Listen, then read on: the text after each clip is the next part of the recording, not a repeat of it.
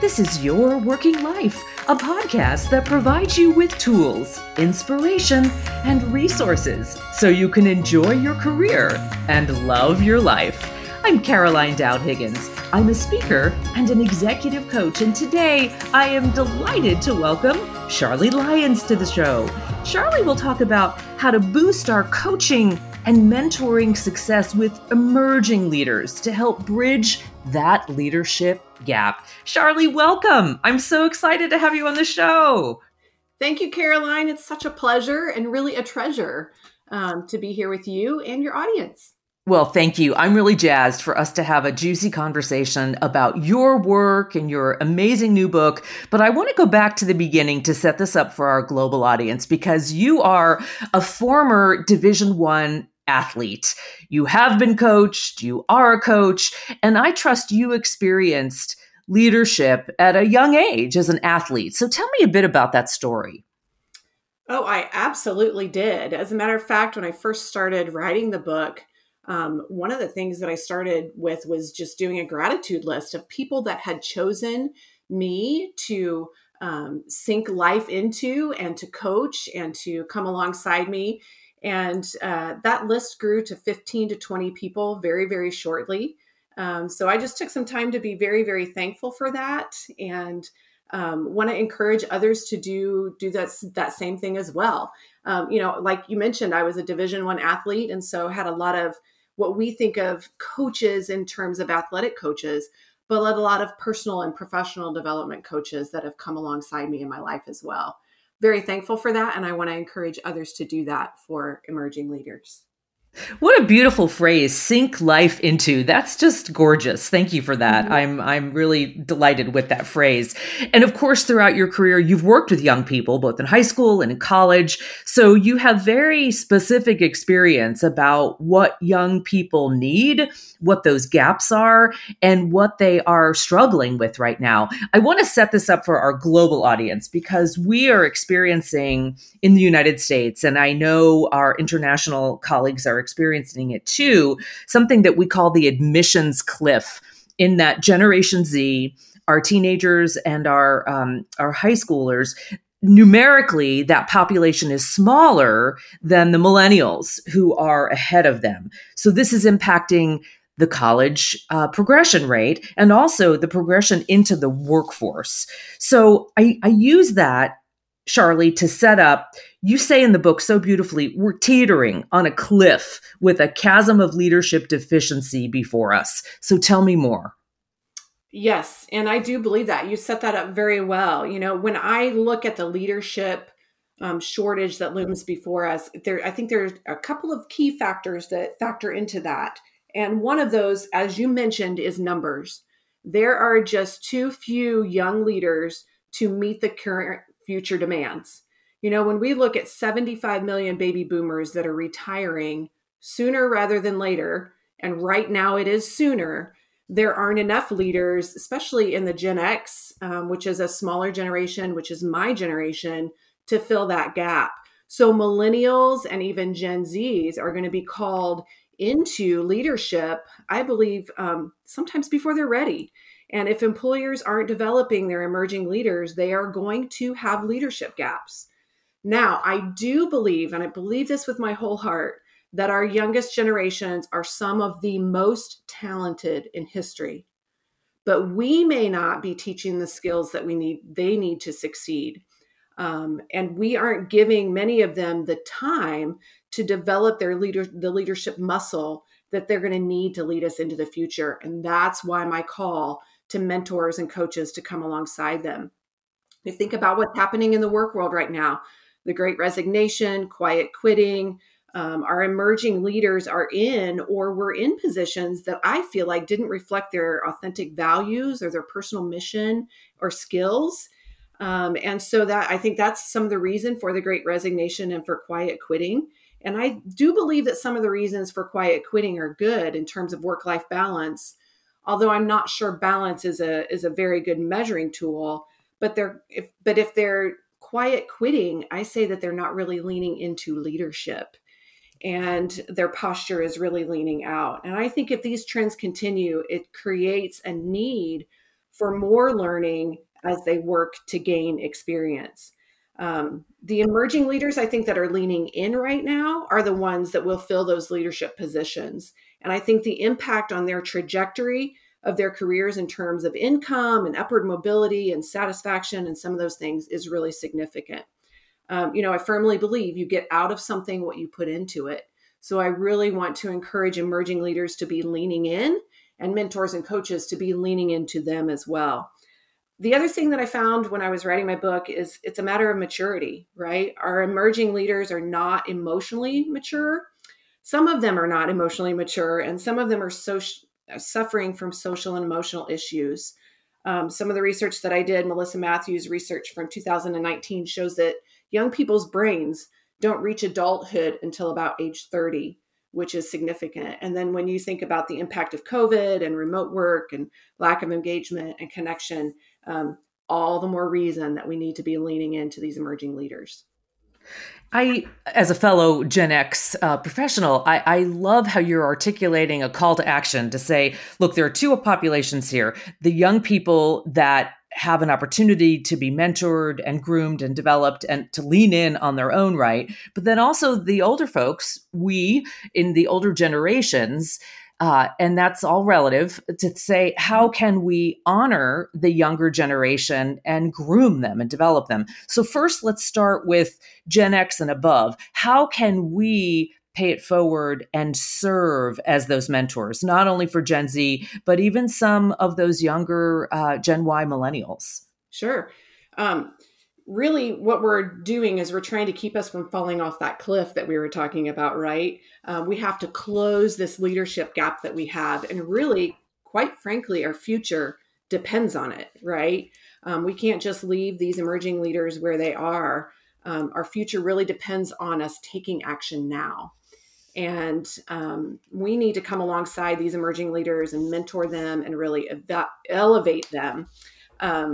I think most people, in our generation, I think most people in general really want to have an impact in someone's life, but I think a lot of people would probably rate themselves as average in actually getting that done. And so I want to help make emerging leaders all-stars, but I also want to give mentors a means for them to become all-stars as well and to live into their potential of really making an impact in someone's life. There's a quote in the book that says, "So what do mentors do? They choose to make others extraordinary, which in itself is also extraordinary." I believe that mentors are the tide that's going to make all of our boats rise. And we just have to lean into that, quit settling for average in that area and move into that desire to become extraordinary. It's really a win-win-win situation.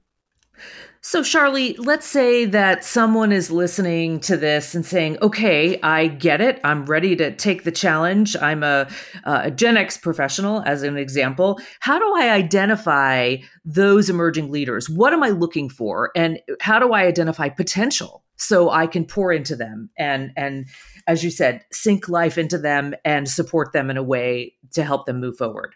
Absolutely. There are several strategies in my book, of course. But one of the things that I really, really explain to people is to look for influence. I believe that influence and leadership, those two terms really go hand in hand. And so, especially when I'm working with teachers or educators that are looking at our definitely younger set, I said, look at those that are influencing, right? Some of them are influencing in very positive and good ways. Some of them maybe in not so good ways, but they're still influencing, right? And so I think some of it is being intentional and looking at that and seeing who the influencers are is really key, because I think then as we come alongside them and coach and mentor them, we can set them on the right path of influencing in a very positive way. There's a couple of other things in my book that I encourage. We use a sociogram where you kind of observe people. There are ways that they can put I have a 4 buckets exercise where mentors and coaches can kind of put young people that they're observing into 4 different buckets and then decide from there, who do I really need to impact? And then I really encourage mentors and coaches, and I use those terms really synonymously, to really look at kind of three different things of emerging leaders, because I really feel like, and you'll see this in my book, there are three spheres of emerging leaders that we really have to be developing. And I believe if one of these spheres is not strong or is undeveloped, it's really going to hinder leadership development. And those three spheres are character. We have to have strong character, right? We see it all the time, leaders falling from grace because of a character issue. So we really have to be looking to develop character. Positive psychology and mindset are very, very important. And I believe that is an area that we can develop as well. And then the third sphere is what I call power skills. Most people may have heard those referred to as soft skills. I don't think there's anything soft about them. I believe that they're very powerful skills. And so, how to relate to people, emotional intelligence, and those kinds of things. So, as mentors are looking for young people, there's a number of different tactics and ways that you can discover them. And then the three spheres, evaluating that and looking at how we can help develop them in those areas is important. I love power skills. That's fantastic. You're right. Soft skills is such an antiquated term and does not really honor the value of those. Charlie, we're going to continue this wonderful conversation right after a quick break. Hello there. It's Caroline Dowd Higgins. I know that hiring the right speaker for your event is a tremendous responsibility. You need a speaker who can customize content to meet your goals and someone who will work within your budget and engage your audience. Meeting planners around the world have recognized me for being easy to work with and uniquely suited to create dynamic programming for your needs. My style is high energy and engaging, with practical takeaways that participants can implement in their lives and careers immediately. Whether you're looking to retain or grow top talent, create healthy workplace cultures, or prevent burnout in your organization, I create customized content to help recharge, reignite, or reinvent your career. From the boardroom to the training room or the convention hall, I will help your audience thrive. Let's talk about how I can help you achieve your special event goals. You can find me at carolinedowdhiggins.com. So, Charlie, we also hear in the world of work that companies are craving, clamoring diverse representation, especially in underrepresented demographics. And I would love to know your thoughts about how diverse students can seek out mentorship, and also how mentors can seek out diverse students to honor their needs. Absolutely. You know, diversity comes, I believe, in all shapes and forms. As a matter of fact, I was just having this conversation with my teenage son on his way to school this morning. And we were talking about his sister and how he and his sister are so very different, and that one isn't right or one isn't better, but they're just very different, and honoring the differences in that, right? It may not be in how the age people are or the way people look. It may be just a difference in diversity on how people are put together with their skills and their strengths and those kinds of things. So I want to be sure that as we look for diversity, that we're really looking inward, and what are those skills, and what is the makeup of the young person that we may be looking to coach. I think that is really, really key in it all. You know, I believe that ability has been granted equally to everyone, and that we should be also be giving leadership ability and leadership development equally to everyone as well. The 4 buckets exercise that I mentioned in my book is really helpful with that as well, because it helps you put leaders, potential leaders, and emerging leaders in 4 different buckets. The sociogram exercise that's in the book also helps do that as well. So, yeah, those are just some tactics that I have that I believe, and I appreciate your question about diversity. How do we do that for all? So, Charlie, I want to go not totally off road, but a little tangential here and dig more about your career. You and I are coaches, and I believe that we both agree that we are on a mission to demystify or destigmatize failure. And that is something that I work on with my coaching clients to think about how we can fail forward. So I ask all my guests to share a vulnerable professional failure, but it's not so much about what didn't go well. I'd love to hear the recovery story and what you learned from that. Sure, I can think of one immediately. I truly believe that fail stands for first attempt in learning. And failure is it's not whether it's success. I believe failure is part of success. And I think that's really key for all of us to remember. So my mind immediately goes to when I was a young professional. I was interviewing with an educational institution, and I was really like hyped up that day. I don't know if I'd had too much caffeine or whatever going into the interview. But I really like to look at interviews as it's a conversation, kind of like we're having, right? And so I was really asking a lot of questions about the person. And I believe now that I look back at it, I was probably a little bit too uptight and was asking too many questions. And the interviewer just kind of sat back in her chair at one point and said, "You, why don't you just take a deep breath and relax?" And I realized immediately what I was doing, and she was exactly right. The rest of the interview went well, but I was not called back for that position. And so some of it is looking back at that. Then I was looking at, okay, how do I engage with people, not only in an interview situation, but how do I just relax and learn to listen twice as much as I speak, right? We have God gave us two ears for one reason. He gave us one mouth for one reason, so that we listen twice as much as we speak. That's what I learned through that early career misstep. That's awesome. Hey, thanks for being vulnerable. I think it helps all of us to humanize failure. Let's also talk about best career advice, which is so, I think, tough because you've got a book full of it. So there's that. And we're going to talk about the book in just a second. But, this is your profession. So you've gotten so much advice over the decades. What's one nugget that you want to share with this global audience? One nugget for emerging leaders is don't be afraid to ask for help. I see that a lot in this emerging generation. They think that they have to have it all figured out and that they can just Google everything. And Google is great, don't get me wrong, but we need the help from other people. And I believe putting together what I consider a front row, think about people that are going to be at your graduation or people that are going to be there when you receive an award, a work award or something like that. Who is going to be in your front row?